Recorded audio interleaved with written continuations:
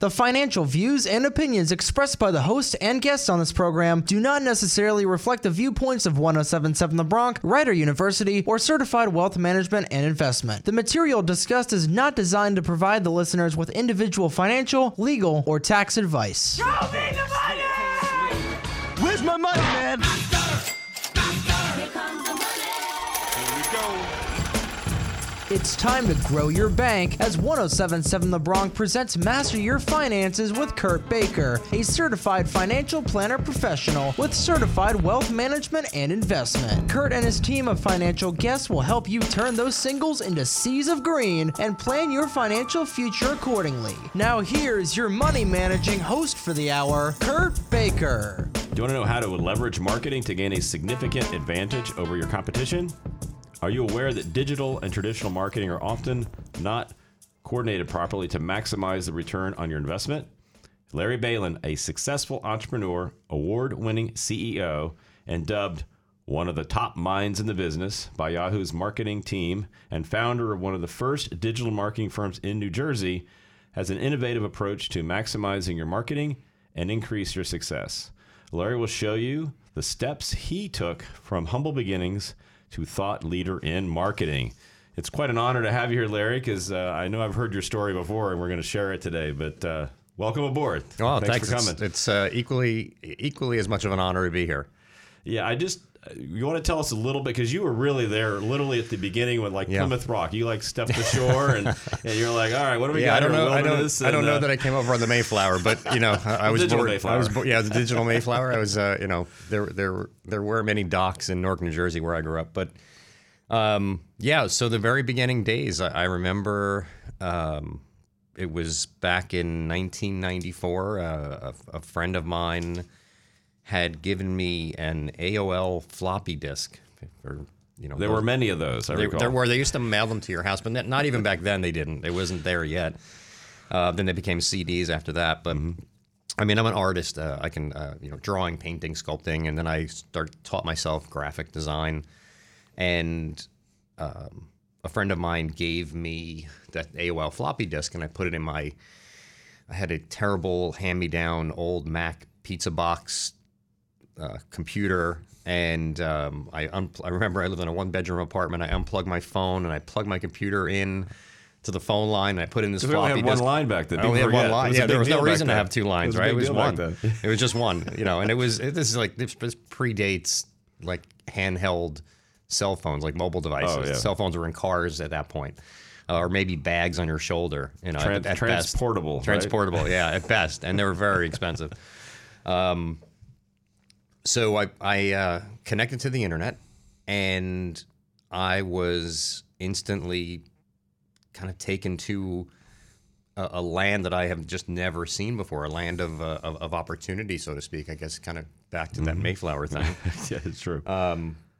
Where what I knew about computers was not very much, but I knew that if you were going to see a picture on the screen, it had to be on the hard drive of the computer.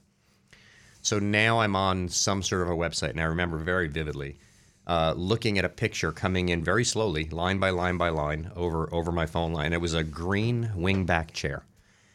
And once this chair loaded, I just remember being taken aback and literally leaning back and looking at this and said, that came from my phone line from I have no idea where. That's not on my computer. That's out in the ether somewhere. Yeah. And just light bulbs started going off and ideas started popping. And, I was working in the audio video industry. I had right out of high school. I never went to college. It kind of wasn't in the cards for me. So I'm an entrepreneur, not necessarily by choice, but actually I'm an entrepreneur by circumstance, I guess. Okay. So I was in the audio video industry doing sales and management of just an audio video store. Home audio, car audio, that type of thing. And after in the morning, after I had this, spent half the night going through the entire internet, which you could go through in half the night, the entire internet end to end. Everything was out there.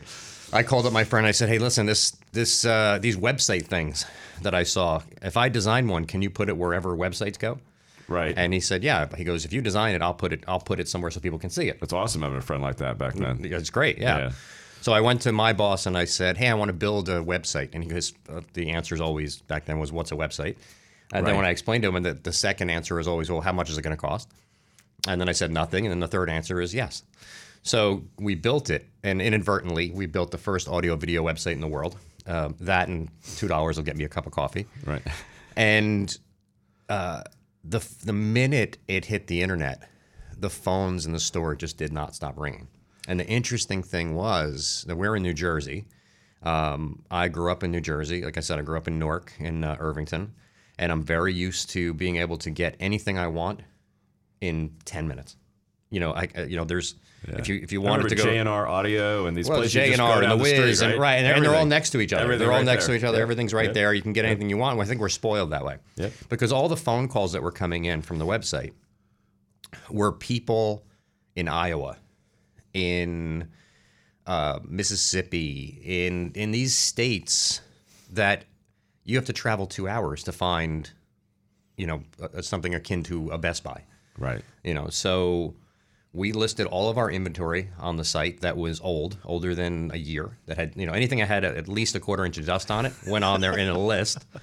And every day, hand trucks of equipment were leaving the door through UPS. And that's when this light bulb, that's when the kind of entrepreneur in me really came to life. So I was, as I said earlier, I'm an entrepreneur by necessity in my instance. But this is when really the entrepreneur just exploded. That's when I feel I really became an entrepreneur. So I started a business with my friend that gave me the disc and a couple of other people. We put our whole life savings into this company. I think it was about it was 5 of us. I think we were able to muster up about $4,000. We set up a server. We came up with a name, set up a name for the company, and we started going out. I started selling websites and marketing for those websites. So how did that go initially? I mean, because I remember those days where it was like, why do I want to be on the web? I'm in the yellow pages. Yeah. I have a phone number, and I've got this great ad, and who nobody goes there. So you know what? It's a lesson in entrepreneurship. Winston Churchill said that good and great are seldom the same person, and I truly believe that. And great marketers, you can be a good marketer. But in order to truly be a great marketer, you have to understand sales. Because in all candor, there's only one reason to do marketing, and it's to sell something.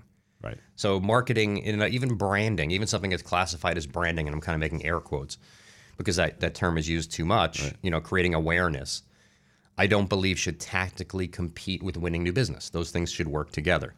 So I learned everything I could about sales. I also, at the moment I became an entrepreneur, this newly minted entrepreneur, I had to educate myself on everything I could find about the internet and everything I could find about sales and persuasion and understanding how all those things work together.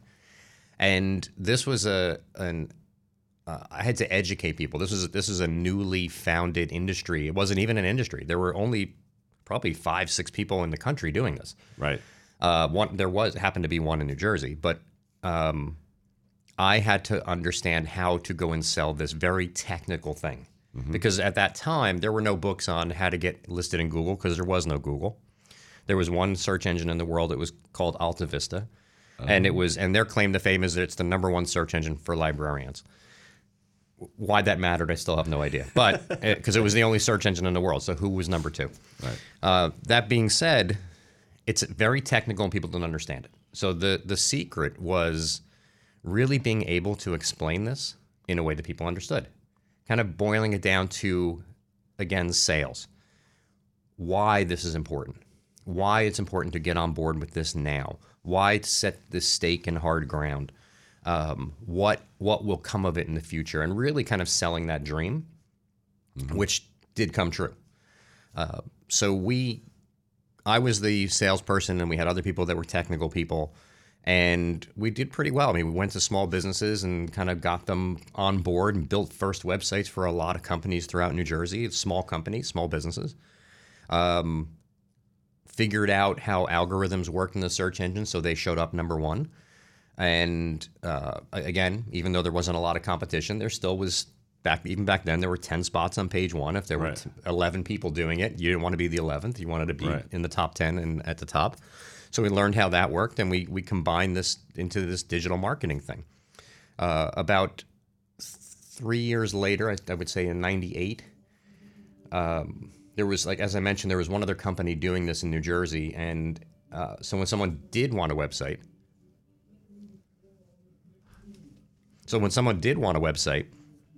what happened, and they'd find us and they'd find this other company, and they call us both. And since I was so good at selling this thing, I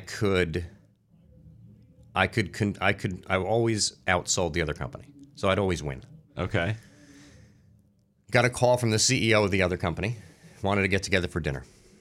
And this is another lesson. Actually, my company, we had hit a brick wall. As I mentioned, I was very new at being an entrepreneur, so all the lessons, and not having gone to college to learn how to do some of these things, just general business structure, we would hit these brick walls that I didn't know how to get around. I didn't know how to get past.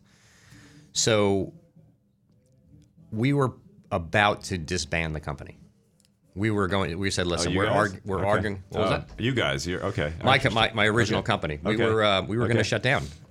Because we were all equal partners. That's a big mistake. Nobody can make a decision. Oh yeah, no decision maker. So sounds like a band to me. It sounds like a band, right? It's a band, right? And I was the lead singer. So without me, there were no sales, and we were arguing all the time. And there was other things, and we were making money, but not a lot of money, right?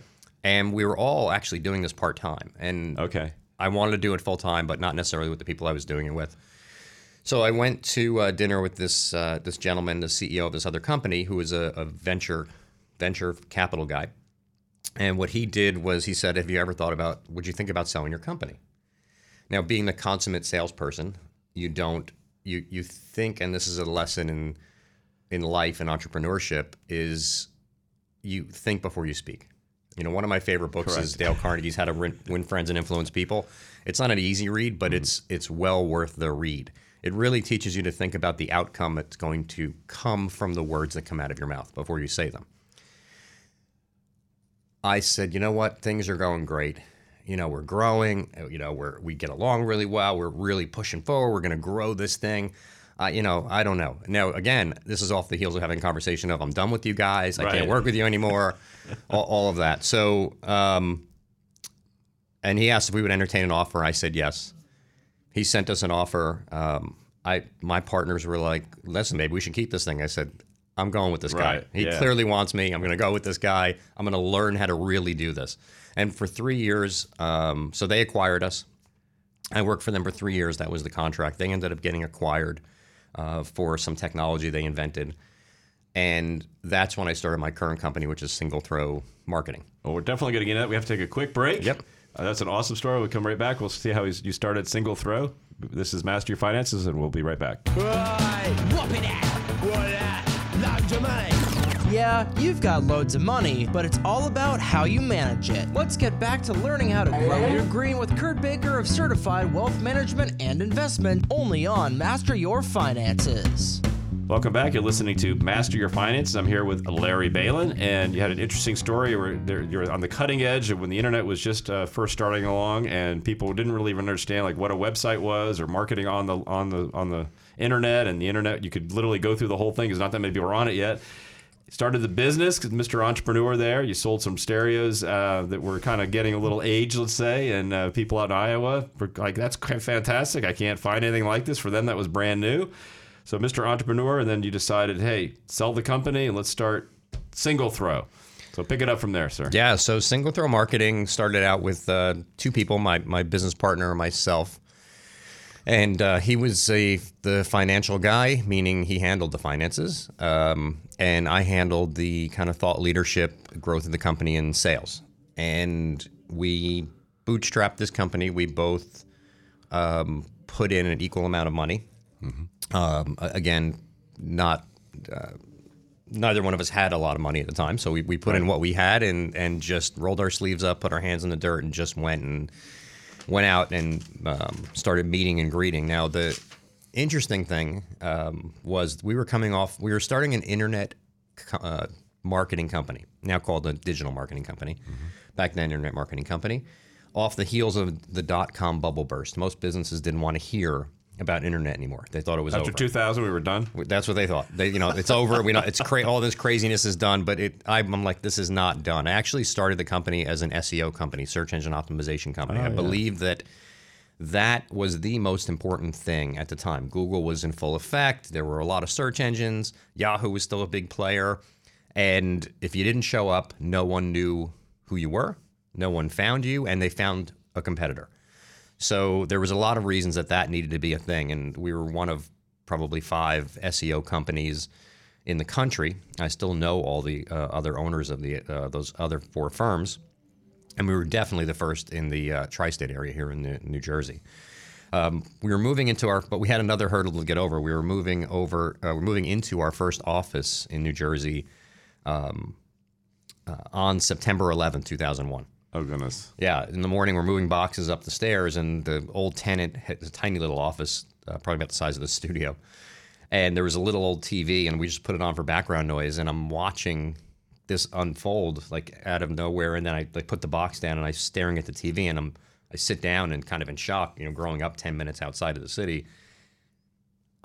Once the shock of what was happening subsided, I'm like, this is the end of this company. Like, there's no way to survive this. I mean, we're already kind of not in a position of strength. But this is a lesson in entrepreneurship. It was a matter of, you know what? We got to roll up our sleeves. We got to go much harder, much faster, do double the amount of work, and get ourselves out there, because the world is not going to stop. And we have to just push forward. Yes, it's going to be harder. Yes, people aren't going to want to have discussions about business and growth in business. We still have to have those discussions.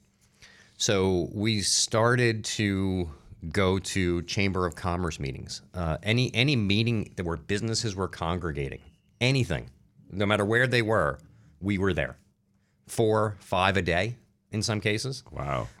And all day at night, and we just kept telling the story, and that paid dividends. That started to get us. People were interested, and they wanted to hear more. And again, once the shock of that time period started to subside a bit, those conversations started to happen more freely. So we built up this kind of surplus of people that wanted to have conversations. And to me, that sounds like leadership, because when there's any adversity in the market, I mean, you're out there actually telling people how to help themselves before anybody else is really, like, everybody's still kind of, we tend to consolidate, right? I mean, people tend to pull back when you have adversity happening, but you actually stepped out and said, hey, there's some opportunity here, and here's what we need to do next. Yeah, it is interesting you use the word adversity. So, and through all the adversity in our 21 years in business, we've come shot out of a cannon out of the other side of adversity. Which is typically what it does. If you dig in and you push forward and you push through, you come out the other side so much better, so much stronger, with so much gusto. And adversity is also a mindset. Getting past adversity is a mindset. I actually just did an interview. So in 2007 I wrote in 2007 I wrote a book about marketing, and it became a bestseller. And ever since then, I've been a paid keynote speaker. So I get hired to speak about marketing, about customer behavior. And I get to also interview a bunch of people. And this week, I interviewed Mike Tyson. And it was a very interesting interview because we talked about adversity. So you brought up adversity. And his philosophy on that, of how do you get past adversity, was very similar to my philosophy when we were hit with all this adversity in the very beginning days of our company. Was that he says you have to believe that you are a god, that you are unbeatable, that no one is going to come and take this from you, that you will stomp them to the ground, that this is your thing, and no one will get in your way and take this from you. And that really summed. I mean, it kind of gave me chills a little bit. I kind of saw the old Mike Tyson. He's become very humble and a little bit different. But he became that guy in an instant. And it was about adversity, and getting past adversity is not allowing adversity to win. Like, how dare adversity try to take this from me? I will crush it to its knees. And that is what being an entrepreneur is. Entrepreneurship, I've learned many times over, is not for the faint of heart. Definitely not. It's definitely not. I mean, even at this stage, even 20 plus years in, you still run into these things that are new things, and you have to figure out ways around them. But it is incredibly satisfying to get past that adversity. It is entrepreneurship is an amazing thing. It's been a wonderful thing for me, growing myself professionally, and it's how I pay my bills and feed my family. But it is something you have to have that mindset of, I can beat anything that comes in front of me, anything that is in my way. I will get past it. I have to agree 100% because it's very hard to see around the corner. Sometimes you got to step out and go around that corner and just say, all right, here it is. Let's deal with it. You really never know what's coming around that corner to hit you, right? You can guess and you can anticipate and you can plan, but once you turn the corner, you're like, you never know for sure what's going to be there. Well, and that's a big thing too. One of the things, again, an entrepreneur saying, I've read a lot of things. Andy Grove, the CEO of Intel, wrote a book called Only the Paranoid Survive. And it's a fantastic book, and it fit within my personality growing up in New Jersey. I'm a very paranoid person by default.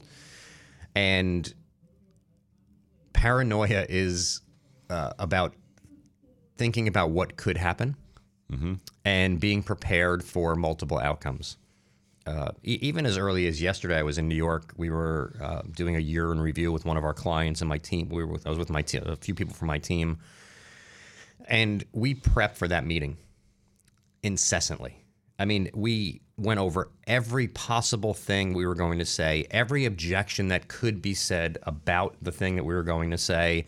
We were so wildly prepared for 100 objections and what the answers to those objections would be. And maybe 2 objections came up.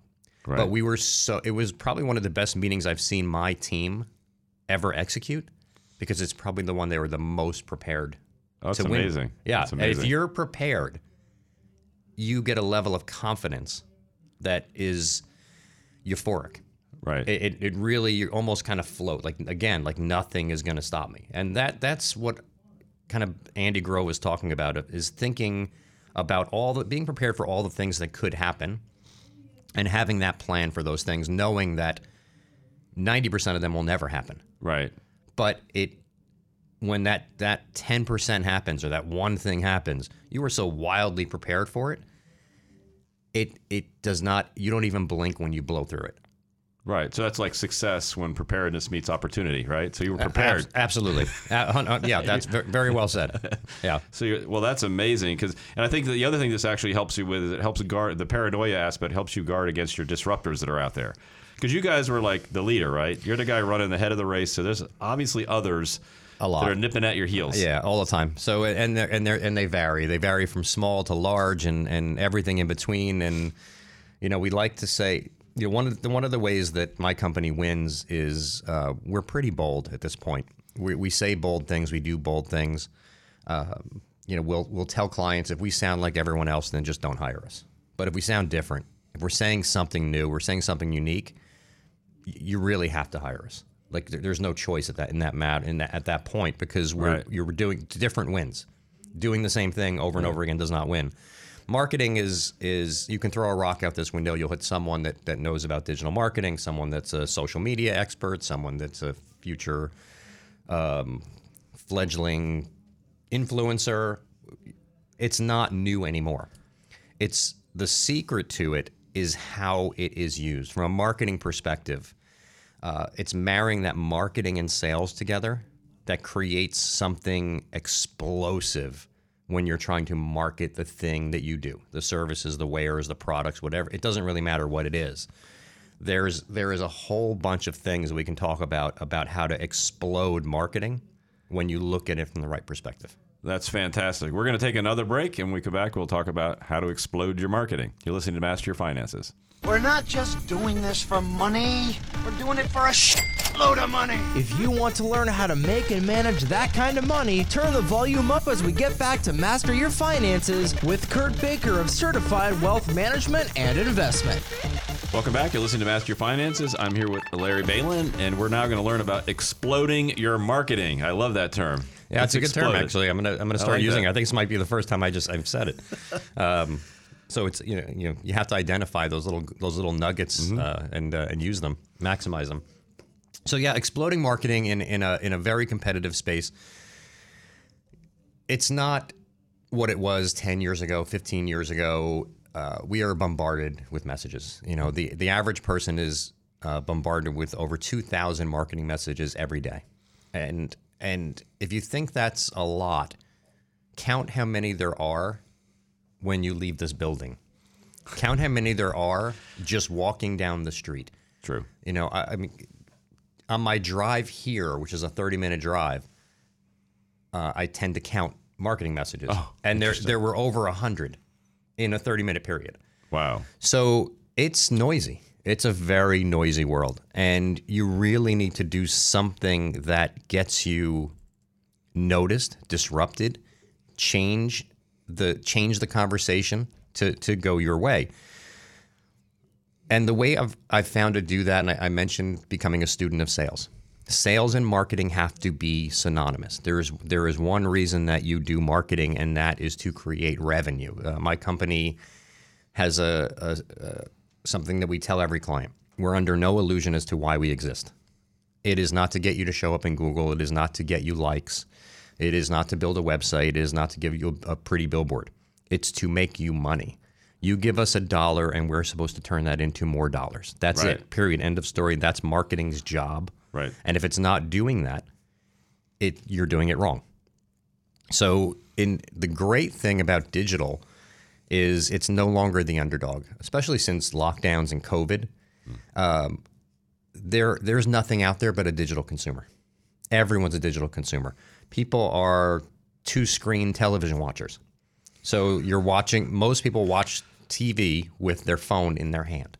And when they see something of interest, they're Googling it. They're looking for it. They're engaged instantaneously. So all of that means that we have to figure out more ways to touch people in the right way and only touch the right people.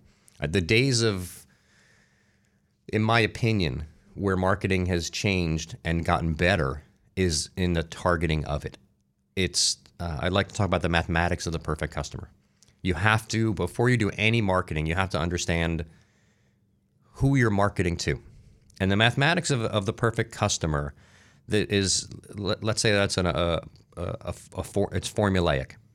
So you look at who your perfect customer is, maybe your Goldilocks, the center of the bullseye, and start to think about what makes them that perfect customer. What is the arithmetic there? What's the formula? Are they male, female, certain age, live in a certain area, household income, like to do these things? What's that formula? And most businesses have more than one formula. They have multiple clients. So what are all the formulas? So once you understand that, now we know who we need to engage with. Now you need to understand, in order for marketing to be explosive, you need to understand, and this is the secret sauce. This is the piece that if you don't sprinkle it in, it fails. How do you persuade them? Right. So there are laws of persuasion. There's a law of reciprocity and social proof, scarcity, all of these things that come into play when you're trying to persuade someone to do a thing. So when you're on Amazon and it says there's only 6 left, that's the law of scarcity. So that's the law. That's a persuasion element called scarcity. When you see star ratings, that's social proof. There's all these things. So you have to understand which of these persuasion elements come into play for that formula and how do you sprinkle them in. And now you have to be the consummate salesperson. You have to say, why does someone buy the thing I offer? Why do they say yes? That has to become part of the message. And equally as important, and we ask every client this, why do they say no? Because when you know these two things, you are in a perfect position to create marketing, graphically, textual, video, to persuade that person to do the thing you want them to do, to create what I call sales activity. Okay. Marketing needs to create sales activity. We have to, if we're marketing for one of my clients, let's say it's either B2B or B2C or healthcare or auto or whatever industry it is, we're pretty industry agnostic. We have to prove that marketing worked. We have to prove that something happened because we're doing marketing. We have to prove that there's a return on investment. We use data to close loops and say, okay, this customer bought this. It cost X to get that customer. This is what you sold it for. You made X amount of dollars. Mm-hmm. All that has to come into play. But if we're not connecting with the right people at the right time because we don't have the right formula, or we don't understand the value propositions of the thing that you're selling, we created the wrong ads or we're pushing it at the wrong time, the whole thing falls apart. So anybody can do marketing, air quote marketing, but not everybody can persuade someone. Mm-hmm. The persuasion element is that good versus great. Right. Good marketers can get you found. Great marketers can get you chosen. That's the biggest difference. And those things cannot live autonomously. They right. have to be together. You know, getting found and getting chosen, and not knowing. A lot of people we speak to, we ask how their marketing's working. They're like, well, we think it's working. Well, right. Like, what do you mean you think it's working? Well, then it's not working. Shouldn't there be data behind it, especially with digital, This is like it's almost 2023 out there. That's true. We can measure a billboard's effectiveness, a drive-by billboard's effectiveness. The fact that a business owner in this day and age would say, I think or I don't know, is silly. It's a massive failure. We know that you immediately have the wrong marketing company. Immediately, it's just wrong. Right. Because it's our job as marketers, as great marketers, to prove that the thing we're doing is moving businesses forward. Because if it's not, we need to know that. Right. If we're doing something wrong, we don't want to keep doing something wrong. So you course correct, you change, and that's the beauty of digital in this day and age. Again, even with traditional versus digital. Traditional marketing is more classified as television, radio, and billboards and things of that nature. But honestly, digital, traditional, they're one thing now. It's just marketing. There's no digital or traditional. It's just marketing. So it's all measurable. So I had a couple questions. So how do you measure those that said no? Because if they're gone, how do we figure that out? I mean, just kind of global way. I mean, how do I know that they rejected me? They didn't sell. I didn't tell them anything. Sure. Or why they abandoned me, so to speak. Well, there's two things. So if they didn't click on you, right, and you didn't get the chance to, or if they didn't click on you, they're not interested in you, or you have the wrong verbiage, you have the wrong persuasion elements. So you can look at how many people are searching for the thing that you do. Okay. If you're not getting what you believe is enough people clicking, you probably don't have the right verbiage. You don't have the right message. You don't have the right persuasion. So you can modify that and see if you can get more. Okay. In some cases, you could be. I always think about this scene in Indiana Jones, where it's Indiana Jones, and I forget the other gentleman's name, but it's a buddy of his, very boisterous guy, and they start hugging each other and looking at each other, very, very excited when they find out that like the Nazis are digging in the wrong place. They're digging in the wrong place, right. And they're so excited. It's an opportunity. So a lot of times people are just digging in the wrong place. Right. The easiest way to tell is if you're, let's take Google for example. Only 4% of people go to page 2 of Google. That doesn't mean only a few people go to page 2 of Google. What that really means is that 96% of the time Google gets page 1 correct. Right.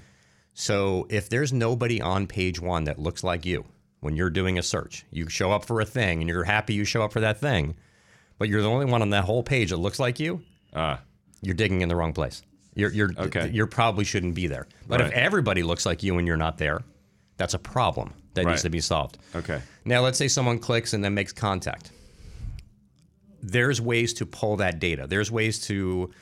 It's called closed loop analytics. We can do things nowadays where you have a CRM system or even a spreadsheet and you say, okay, this person called, spoke to them on this, sending them a proposal, closed, we didn't close them or we did close them, became a client, didn't become a client. We still know if they're the right fit or not. And analyzing that helps us go back and get more people that are the right fit. And then we can say, well, why did they say no? Okay. Now, is that could be not a marketing problem to solve, that's a sales problem to solve. Right. But typically it's marketing and sales working together, and they say, you know what? Even though they said no, it's just because we lost to another competitor. You know, we don't win them all. Like we win 1 out of 4 or whatever it is. It's still a good fit. It's still good. So it's analyzing the quality that comes from marketing and reacting appropriately, modifying, course correcting, changing. And we say this a lot. Like, how do we get one more? Right. One more. That's what marketing is. Marketing is never sitting back, resting on your laurels with your fingers crossed and hoping it works. It's continuously turning the knobs, pulling the levers, pushing the buttons, pulling back, pushing forward, and trying to get one more of the right person. So I know. Why don't you speak to like the ones that the marketing companies go out there and they advertise? Well, we're going to give you so many leads and so many of this, so many of that. I want you to speak to that for a minute because I know. Sure. Yeah. Just speak to that technique to get clients. Yeah. Well, we'll do that when we get back here in just a minute. We're going to take a break. You're listening to Master Your Finances. Do you want to prevent this from happening to you? And it's gone. It's all gone. Listen closely as we now return to Master Your Finances with Kurt Baker of Certified Wealth Management and Investment. Welcome back. You're listening to Master Your Finance again. This is Kurt Baker with Larry Balin, and I wanted to just speak a little bit to the firms because I get this all the time in my business. Like, oh, we're going to get you, all these leads, and I'm like, go ahead, you speak to that. Most of the time when you get those, these are people that don't know you, don't know your business. You're just a list that was purchased and it's emailed to you, and it's not even borderline. It's spam. Why would you ever buy anything from someone that spams you? If they're spamming you, they're hoping that they send out 100,000 of these things and maybe one person says yes. Right. They sell them something. It doesn't work, and it's such a low price usually that you're not going to fight it. You're just not going to do it again. So if they're not asking you, the first question is, who are your customers? Mm-hmm. Why do they buy from you? What's return on investment look like? Those types of questions. I hate to say non-marketing questions because to me they're marketing questions, but they're questions about your customers. They're questions about the return on investment. They're questions about the outcome, not the output. Mm-hmm. So that's the biggest thing. And I say that to people all the time when I speak. If your marketing companies are not asking you or having discussions about what the outcome is supposed to be, and they're just talking about output, like leads are output, getting found is output, getting chosen is outcome. Right. Those two things have to work together. So most of those things, 99% will not work, and some of them will even get you in trouble. So it doesn't make a whole lot of sense. If you really do understand marketing, you understand that almost anything can be a target and targetable. I mean, even like right now, my company does a tremendous amount of work with companies because of the labor shortage. We do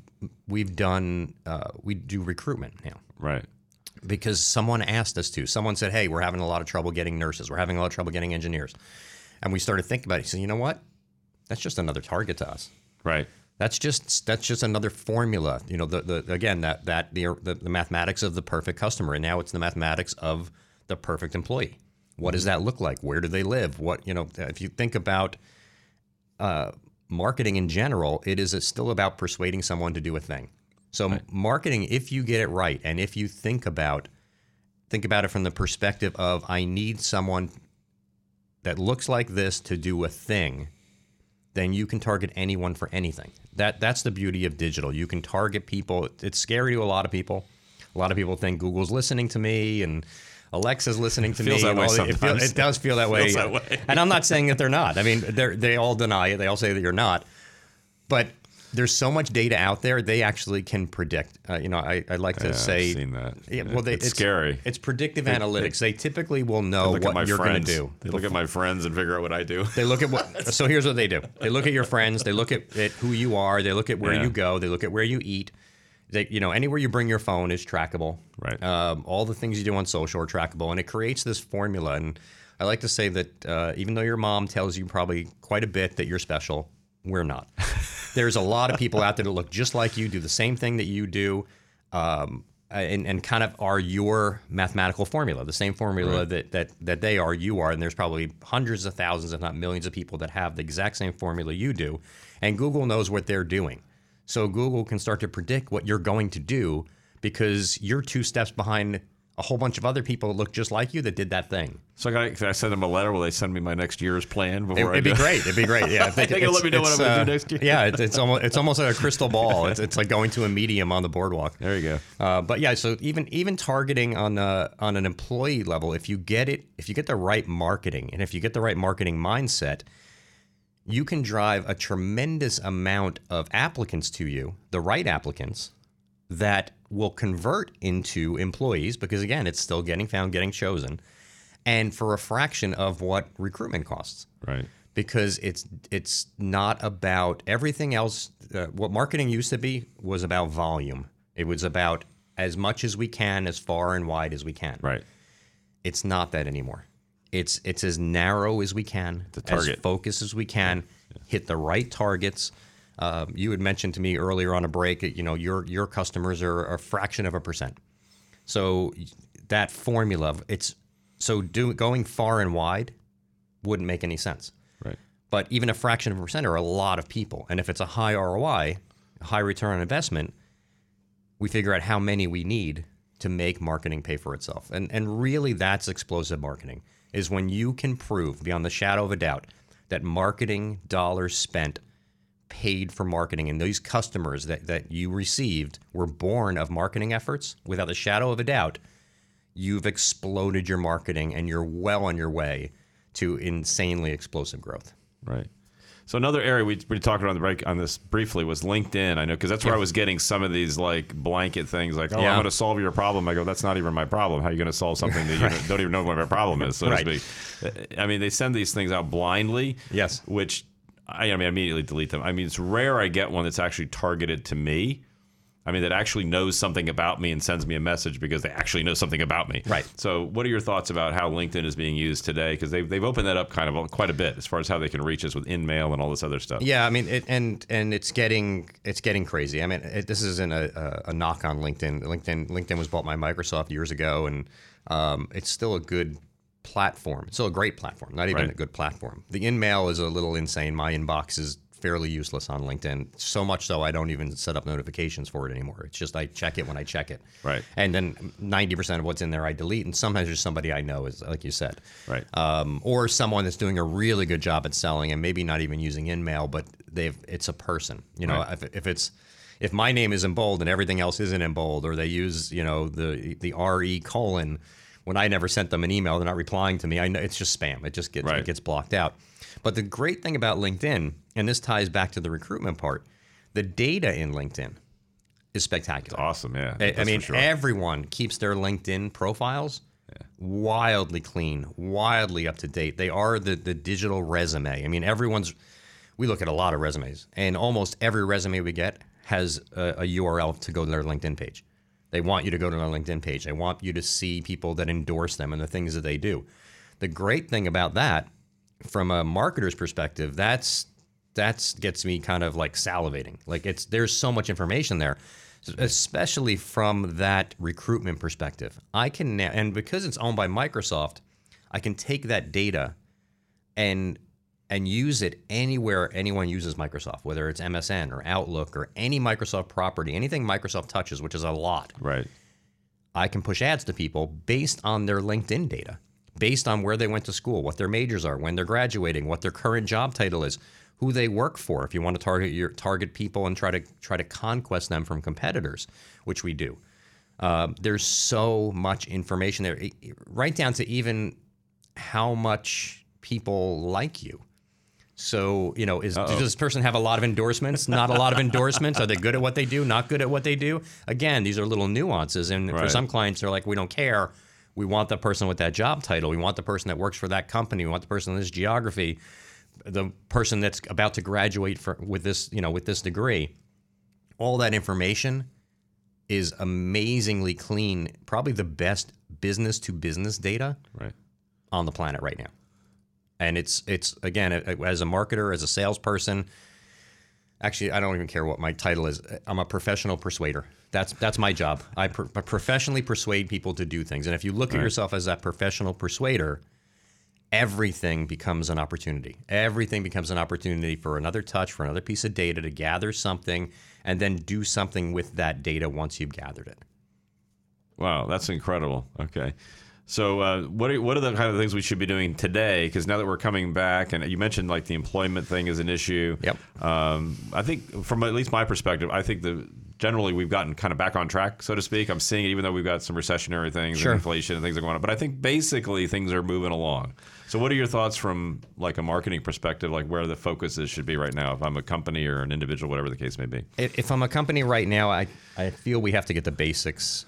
What we typically see is a lot of companies aren't targeting what I would call bottom of funnel. There's people out there that they put maybe a little too much focus on things that it will be top of funnel. So if we break a sales funnel down into 3 pieces, you have the top is curious. People are curious about the things you do. The middle is working. Okay, I'm going to do this more than likely, but I don't know with who. And then the bottom is ready. I'm ready to buy. I have credit card in hand. I'm ready to or check or I'm ready to a pen to sign a contract, no matter what your service is. Most companies are not prepared for the ready. They're still focused on the old funnel model that uses gravity to pull people down from the top. That's very expensive to do. And in a digital world, the funnel is on its end. There's no gravity. People move back and forth, flow front to back very freely. One little click on something puts me to the top of the funnel, back down to the bottom. Bottom of funnel focus is critical. People that say, I need you now, I need the thing that you do, and I'm going to Google and I'm typing this thing in, is so important, because if you're not there, some people go, well, okay, we're not there, so what? Yeah, but if they're not finding you, who are they finding? Because you're now letting a competitor take that customer, just letting them have it. You might as well be sending them a check. So focusing on Google, focusing on bottom of the funnel things, social media is great. It's important. Personally, it's the least important of the important things. Until somebody can buy your services with likes, it's not as important as people that say, I need this now. And when I need a thing now, I don't run to Instagram. When I need Instagram influences me when I'm there. But when I need something now, I run to Google. Getting that right, I can't stress enough, is insanely critical. Well, that's awesome. Any final thoughts before we leave for today? Everybody read Dale Carnegie's How to Win Friends and Influence People. I mean, it's an old one. It's an 80-year-old book that teaches you how to have success in a digital world. It's pretty amazing. But the last thoughts are: keep in mind, get found, get chosen. Like those 2 things have to work synonymously for marketing to explode. Oh, fantastic. Thank you, Larry. Appreciate you having on. You're listening to Master Your Finances. Have a great day. That's all for today's episode of Master Your Finances. Miss Kurt Baker's biggest money managing tip or even a full episode? Head on over to masteryourfinances.us or 1077thebronx.com/masteryourfinances. Look for Master Your Finances on Anchor, Spotify, or anywhere you get your podcasts. We'll see you next time, only on 1077 The Bronx.